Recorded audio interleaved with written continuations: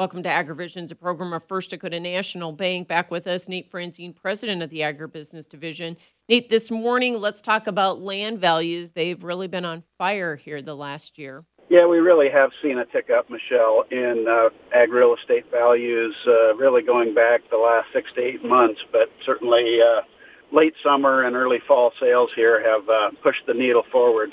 Generally speaking, across our footprint, we're seeing 10 to 15% increases in ag land values, and of course, every once in a while, for that really premier piece of high quality farm ground, we're seeing even increases greater than that. And what's been driving that? Higher grain prices, lower interest rates, or the combination thereof? Yeah, sure, the combination thereof. And I'd add one more factor in there, too. Coming out of the pandemic, all of the PPP and CFAP money, government money that was pumped into the economy has created a lot of liquidity. You couple that liquidity with improved commodity prices and historical low interest rates, and this is...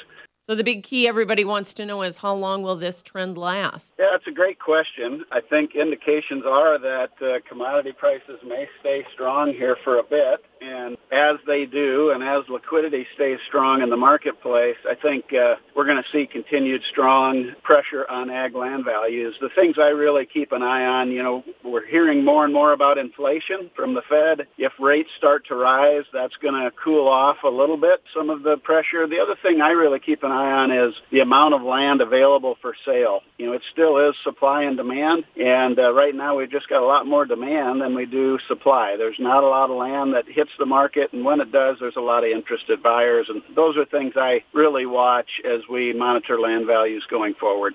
All right, appreciate the update today. Nate Franzen with AgriVisions.